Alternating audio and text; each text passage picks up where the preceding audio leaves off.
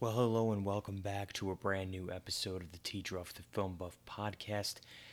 This week, what I'm going to do is I'm going to run down my top 10 favorite movies of the year. I guess you can also say the best movies I've seen all year, although there's a kind of a gray area there as to what's favorite versus what's best. And the interesting thing about 2019 is that coming into the year, I thought that this could be one of the greatest years for film ever, considering you had tons of big franchises not only ending, but a lot of them also still in mid shape, in form there, and plenty of just great other movies that we knew were coming out. Just a long list of just massive either blockbuster, just anticipated films that were all coming out this year.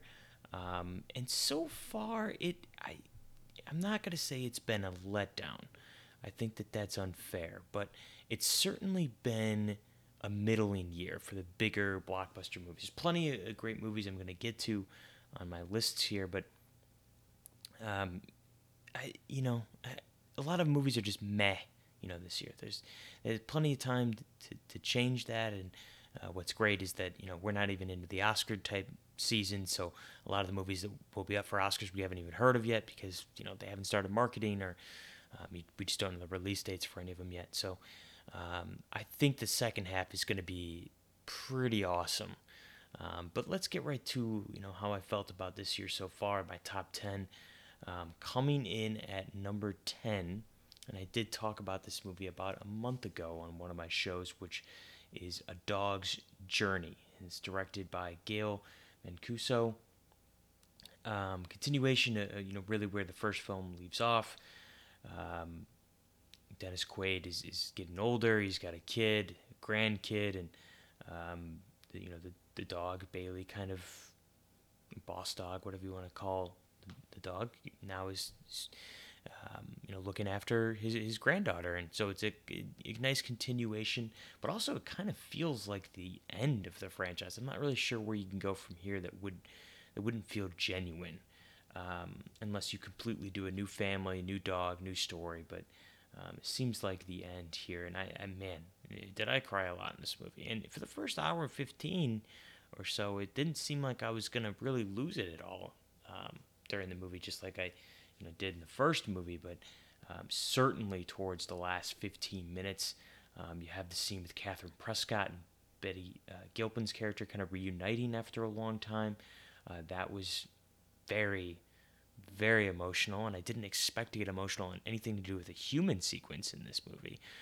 But that was certainly the case there. Also, the story with the dog discovering the cancer, and Catherine Prescott's boyfriends in the movies. That it's just like anything with dogs, really, just very touching. And we'll get to something else later on the list that kind of has that same sort of feel as having a dog, and of course, the last 15 to 20 minutes with the heaven sequence and kind of how the reuniting of Dennis Quaid and Boss Dog there, just extremely moving stuff. And also, this is a full spoiler discussion for any of these movies, so we're just gonna get right to it, especially with some of the movies at the top of the list. And can't really talk about them without spoiling anything. So, coming in at number 9, that would be Us, directed by Jordan Peele. I really didn't know what to think going in, and honestly, kind of coming out of the movie. I wasn't sure how I felt about it, but I love the marketing that Peele and the team did for this movie. Releasing the first trailer on Christmas, you had no idea what this movie was going to be about. Even after the first trailer, you don't really know. It's only that you're your own worst enemy type story, which is fantastic, especially after Jordan Peele's breakout film, Get Out, a couple years ago, nominated for all those Oscars. And he did a nice blend of horror and social commentary in that movie. There's not really as much social commentary, at least that I've only seen the movie once, but at least that I think in this movie, not as much as Get Out, but certainly some powerful stuff in here. The music is just brilliant. I love the way they work in the I Got Five on It song with the haunting score. And this movie is one of those things, and it's kind of coming up a lot nowadays with Game of Thrones, Avengers, Star Wars, where you have expectations going in, you have concepts or predictions of what the story's going to be about, and then your expectations really can never be met when you have so many theories and it's impossible. So it's like a no-win situation. So I think this movie was almost as good as it really could have been. Certainly didn't like it as much as Get Out, but it's more than. I mean, it's way better than most of the horror movies out there. So, pretty dang freaky movie, and ultimately, pretty provocative. So, I do appreciate that, especially when a movie in the horror genre can do that. So, coming in number 8 is a movie that I couldn't care less for before I saw it. Didn't like the sport, didn't like the subject of the film, and not the actual person it's based on, just the subject itself of wrestling, which is Fighting with My Family, directed by Stephen Merchant. Way better than I expected. Kind of like a couple other movies coming up here.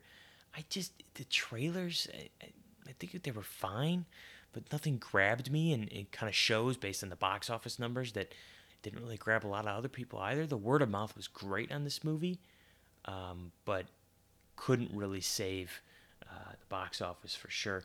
And I don't watch wrestling at all, but I was ultimately pretty moved by the end product and where Paige's story goes, how she gets there, the story with her brother, and how she's got to kind of leave him behind. And it was really his dream even earlier than hers, and it's you know it it's kind of sad in a way, but at the same time it's very uplifting. It's very emotionally poignant.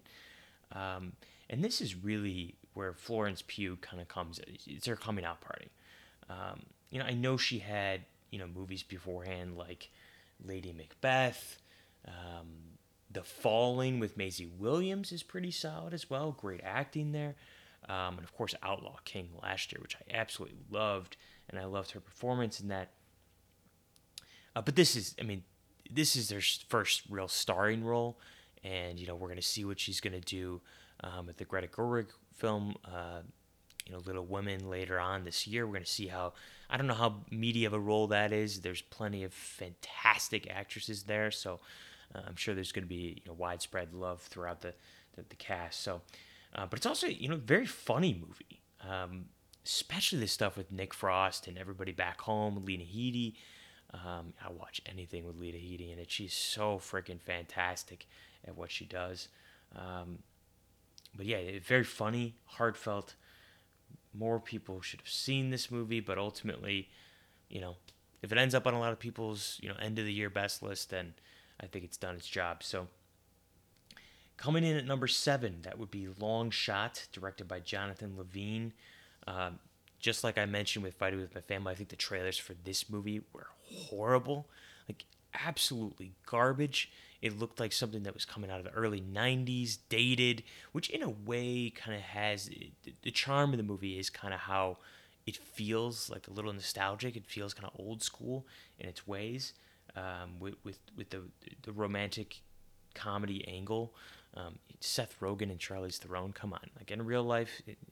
Would I really believe that she would fall in love with Seth Rogen? No offense, Seth, just not the best looking guy. But I completely believed in the movie. The way they set up the story, I completely bought into their romance, which is the single most important thing in a romantic film. You have to buy into the chemistry of the actors, or else none of the scenes after are really going to matter. But this is also a pretty funny movie, and the movie's funny enough for a while that you're like, wow, are they gonna not really dip into the typical raunchy Seth Rogen humor, and kind of physical humor that he always has in his movies? But they didn't for a while, up until about the 15-minute left mark in the movie, and that's kind of where I kind of lost a little bit of respect for the movie. I just wish it would have stayed away from a lot of that. The sequence, with Seth Rogen on the laptop, it just I didn't need to see that. I did not need to see that. It could have been done much differently with much of graphic nature, we'll say. So, but again, it's a great movie, way better than I expected. Um, yeah, I mean, it's one of the best, maybe the best romantic film of the year. I think it probably is. If we're not considering one of the ones coming up is a romantic film or not, it's kind of in between. So I'm not sure, but that's number 7. Coming in at number 6, we have Gloria Bell, directed by Sebastian Lello. I gotta be honest, I can't really explain why I love this movie. I don't. The most of the movie is just it's pretty okay. It's a good drama. There's good, heft, like dramatic heft to a lot of, Julianne Moore's scenes here, especially as she's, kind of it's like a midlife crisis type of story. She's kind of just got to find her.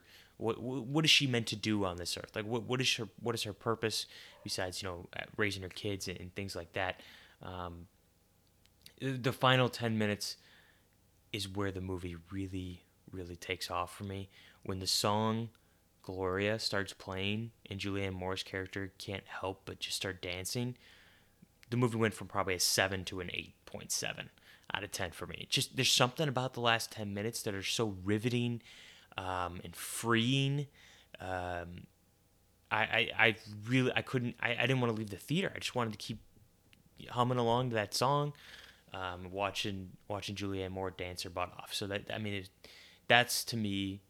If you don't like the movie for the first hour or so, I get it, but stick with it. It really, really takes off near the end. So that's Gloria Bell, and then we get into the top 5, which is that movie that I'm not sure you can really consider a romantic film or not, and that would be Booksmart, directed by Olivia Wilde.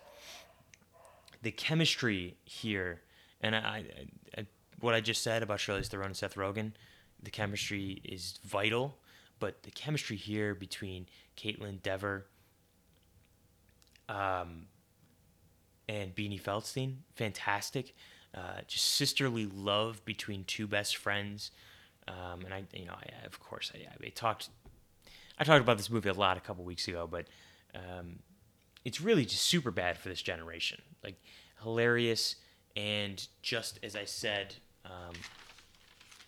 for Fighting With My Family, just very emotionally powerful, without really overdoing it.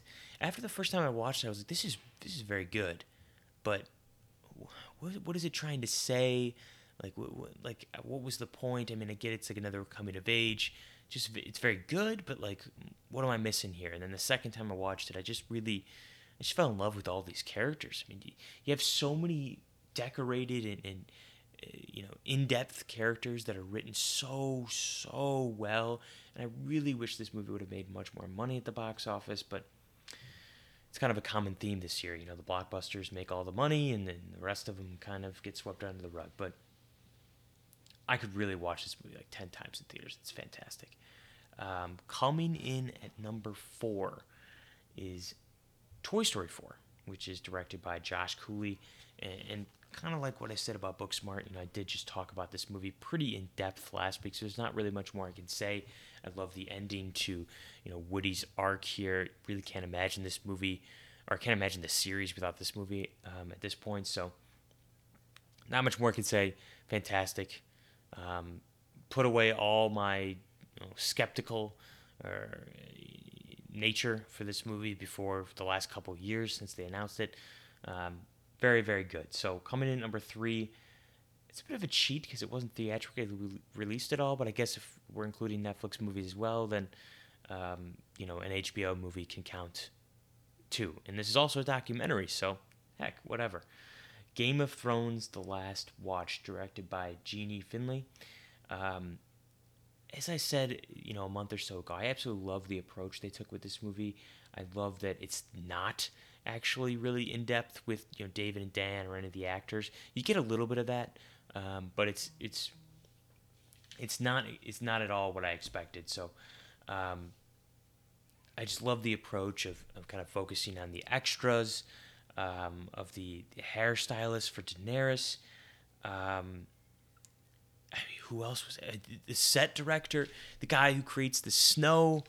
Then there was one of the longtime producers, the makeup artist for some of the walkers. Then they focused on Vlad a little bit, who plays the Night King, or at least did in the last couple of seasons. I mean, the stuff that I never thought I needed to learn more about. I loved it. I mean, I can't get enough of that documentary. It's one of only 3 films, the last 3 movies I've actually given 10 out of 10 this year. And I know, whatever, no movie's perfect, but that doesn't mean you can't give a 10 out of 10 to. So, Game of Thrones, The Last Watch. If you've seen the series, go watch it.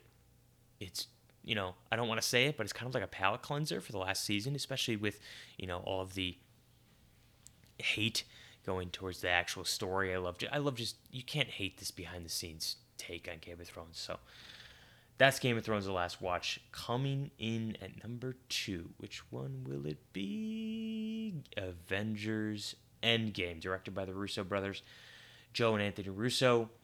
I've seen it 6 times in the theater, going to see it a 7th time, hopefully early next week. Again, it's one of the movies I've talked nonstop about. It's same thing with Infinity War. So this is the funny thing about Infinity War and in Endgame is that the first time I watched it, it's not that I was disappointed, but I was expecting that like the approach was so different than what I thought we were getting for some reason. Like in Infinity War, I was like, this is the biggest team up movie of all time. We're going to get characters meeting each other for the first time ever, blah, blah, blah, blah, blah, which we do. But largely the movie's like 3 or 4 separate stories all going on at the same time. And you kind of have to bounce back and forth, spend 40 minutes without Captain America at one point. Then you have the Guardians and Thor in one area, Tony, Doctor Strange, Spidey in another, Captain America, Black Panther, all of them on the ground in Wakanda. It's for the first time I watched it, I was like, come on, like what? Are they not going to team up at the end? Or like, are they not all going to fight Thanos? And little did I know they were saving all of that for Endgame, because the last 40 minutes of that movie are some of the best filmmaking I have ever seen. How they managed to balance all of the characters, provide an emotional weight to everything we're seeing on screen, how they finished off Cap and Iron Man's story is brilliant. It's heartbreaking, but it's also just, you can't imagine it going anywhere else now. Like I remember before the movie, I was expecting Captain America to be the one to die, and Iron Man would be the one there right by his side watching him die. But it's like, no. Like I now looking back, I'm like, yeah, I absolutely love the fact that Captain America got to go, spend most of his life with Peggy Carter, and Iron Man sacrificed himself for everybody, and ends with the line, "I am Iron Man," just like the way the first Iron Man ended. It's just it's freaking brilliant stuff. Absolutely adored that movie. I've seen it 6 times, as I said, and maybe I'll see it a couple more times as well. I know it's coming out on Blu-ray and 4K in like a month or so. So I think it's you can't miss this movie. It's a cultural phenomenon. I hope it passes Avatar this week with the re-release in quotation marks, because it's never actually left theaters, but the extra footage hopefully will push the ticket sales up. Yeah, I mean, I just think it's a perfect complement to Infinity War, especially with the approach being such a more slow and building. I love the fact that they go back in time and kind of have to fix things, as much as time travel has been overused in the past. I really do love the way they used it here. Um, yeah, man, and I love that Cap and Iron Man kind of get their last actual story to go through together. Because in the other Avengers movies, I mean, they're with each other, but they're with a team, right? So they don't actually get like a cop team up duo type story, buddy cop, whatever you want to call it, and I love that. So fantastic. It's one of those movies, just like my number 1 on my list, where if I listen to the score for certain scenes in the movie, I instantly go back to it. And I also never forget the first time I saw it, didn't cry up at all. Kind of, I was like, this wasn't like, I kind of like wasn't surprised by anything in the movie, like blah blah blah blah blah. And then the second time I watched it, and through the sixth time, um, just absolutely lost it in the theaters during several scenes, like when Spidey and Iron Man hug for the first time. I think that it's absolutely just. Oh, I love that Iron Man doesn't say anything. Um, when the portals open up, not only does every single hair on my body raise and I get goosebumps and I get jacked up for that scene, but I start crying just like watching Cap stand up to everybody out there, all of Thanos' army, one last stand. I could do this all day type of thing. And then the portals open up on your left. Everybody comes out. The score kicks in. Alan Silvestri kills it there. It's like, it's what can I say? It's literally some of the best filmmaking I have ever seen.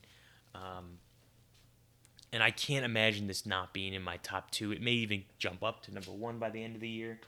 We'll see. But man, oh man, oh man. Avengers Endgame. Unlike anything I've probably ever seen, maybe ever will see. It's the end of an 11-year run, 22 film saga. Jeez. Wow, that was something. Number one. How to Train Your Dragon 3, directed by Dean DeBlois. The Hidden World is the undertitle that they use for the movie. I will say, out of all the franchises that are ending this year, you have How to Train Your Dragon, you have Avengers, you have Star Wars, you have Arrow ending on TV, you have Game of Thrones ending. How to Train Your Dragon was surprisingly like the one that I found myself least excited for, although the first How to Train Your Dragon movie is top 15 all time for me. I just absolutely love that movie. But there was something about the trailers that I wasn't completely on board with. Maybe it was that Ed Sheeran song they were using. I'm not sure, but wow. I'm telling you right now, just as I said Avengers Endgame, how much I cried during that movie for the last couple of times I've seen it. I will never, ever forget when I first saw How to Train Your Dragon 3, and I got to see it like 3 weeks early because AMC Stubs was doing some sort of promotion. It was one day only. It was like the Saturday before the Super Bowl, I believe, and I will never forget. I was in a packed theater at AMC Woodfield.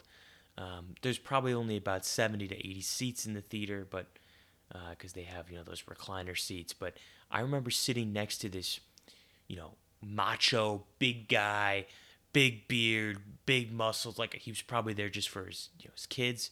And I remember sitting next to him. I'm like, come on, there's certain vibes you get from sitting next to people that you're like, I'm not gonna cry. I'm not gonna show my emotion to this guy next to me. Of course, it's a completely like ridiculous thing to think in this day and age, of course. But I'm like, I cry in movies quite often. Like I'm not ashamed to say that. If a movie moves me, I'm gonna cry.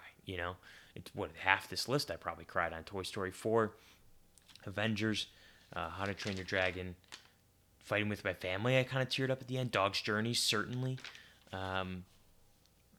So I'm not ashamed to say that at all.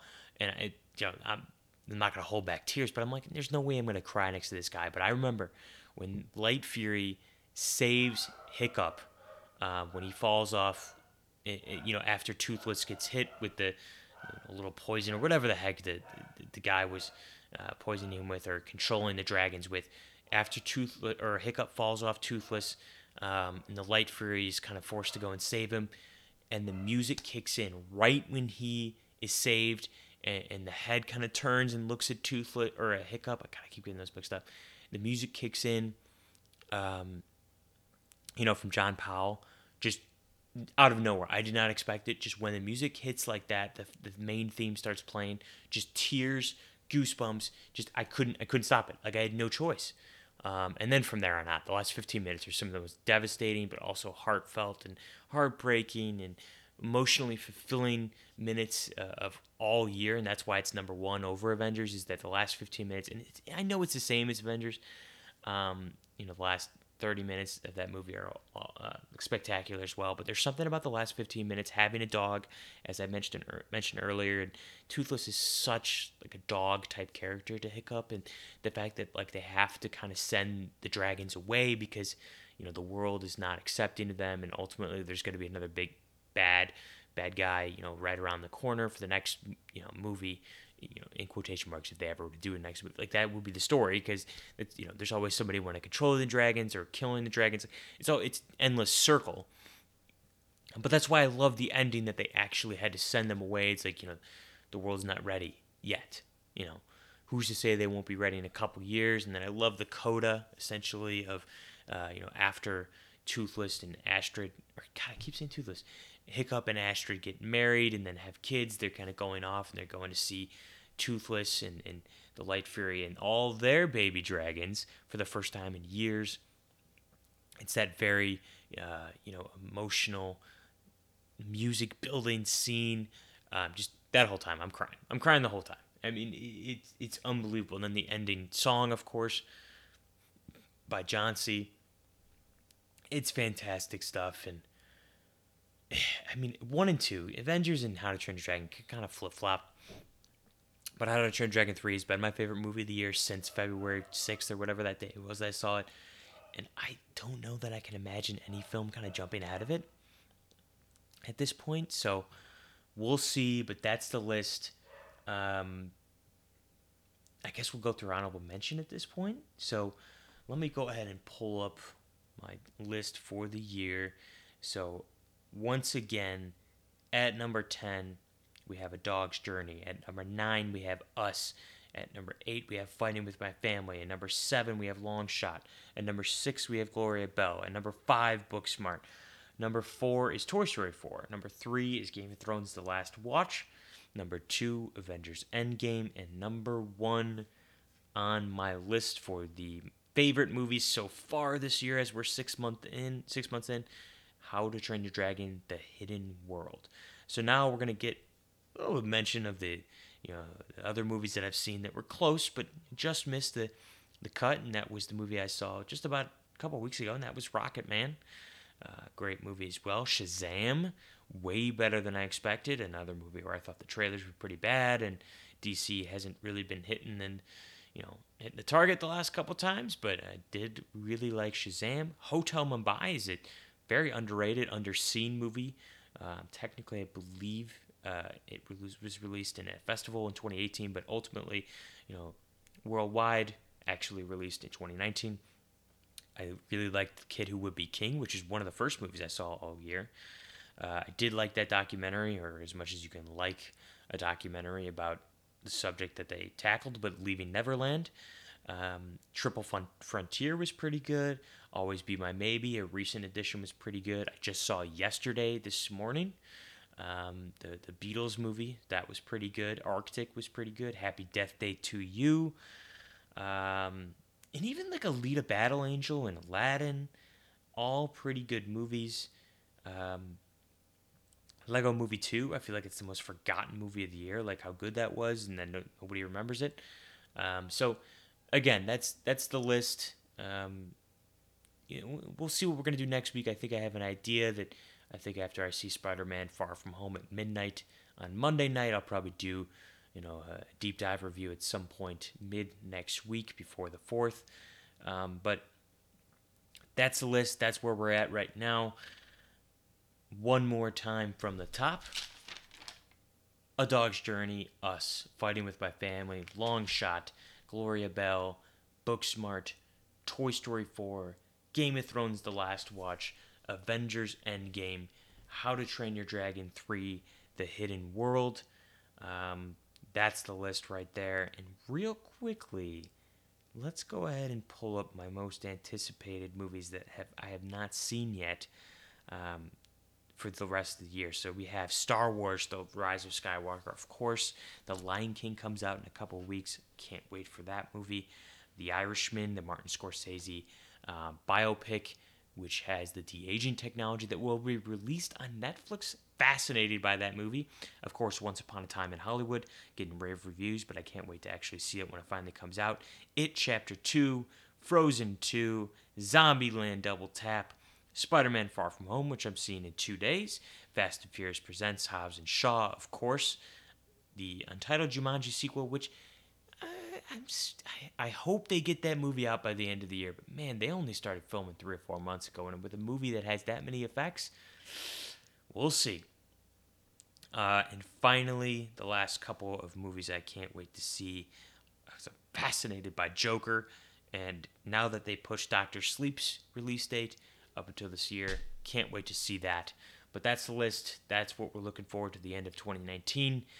Until next time, thanks.